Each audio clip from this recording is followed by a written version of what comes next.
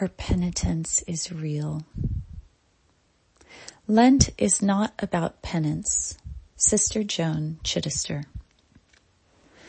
I've been wondering about the Church's history with personal penitence. Is it warped theology? Is it a vestigial remnant from an earlier time that has outlived its original context? Was there a time when people were generally unaware of their sins and also willing to acknowledge them when someone pointed them out? Was this ever a particularly effective method of mass and personal change? I can't imagine it. Certainly, that time is not now. Nowadays, a lack of penitence is really not a problem, at least not among the people I know. We don't need a season of penitence because we live in penitence all year round. We swim in it. We bathe our children in it. We are veritable queens of penitence. I don't know about you, but I know what I'm doing wrong. To be more precise, I know all the things I'm doing wrong. I'm everlastingly sorry, often with heavy draughts of guilt and shame for what I'm doing wrong. Also, I'm sometimes terrified that what I'm doing wrong is going to cause the world to collapse. The stakes feel unbearably high. Between the web of internalized racism and misogyny, climate change responsibility, and participation in capitalism, I literally can't do anything right. Ever. Engage in a little self and social awareness, and no wonder we're hyper-penitent.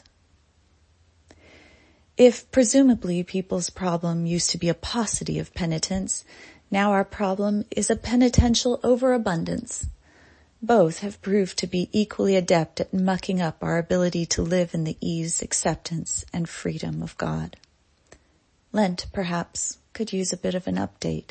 Same goal, different method. 3 antidotes to penitence. Quote, people do well if they can. Dr. Ross Greene. Alteration Mine. Antidote 2. Amazing grace, how sweet the sound that saved someone like me.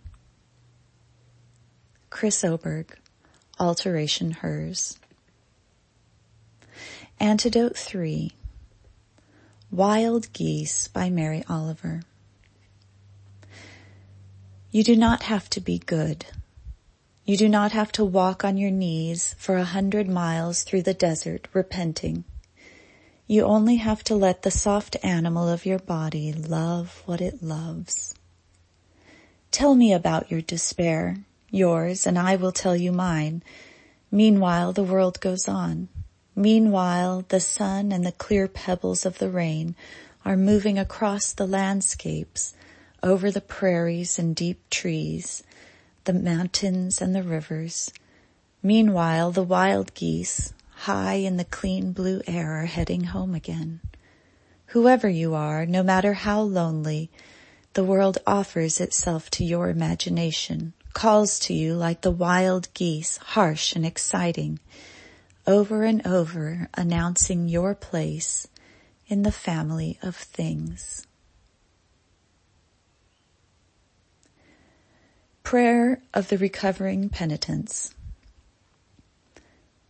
Do not forgive us our sins.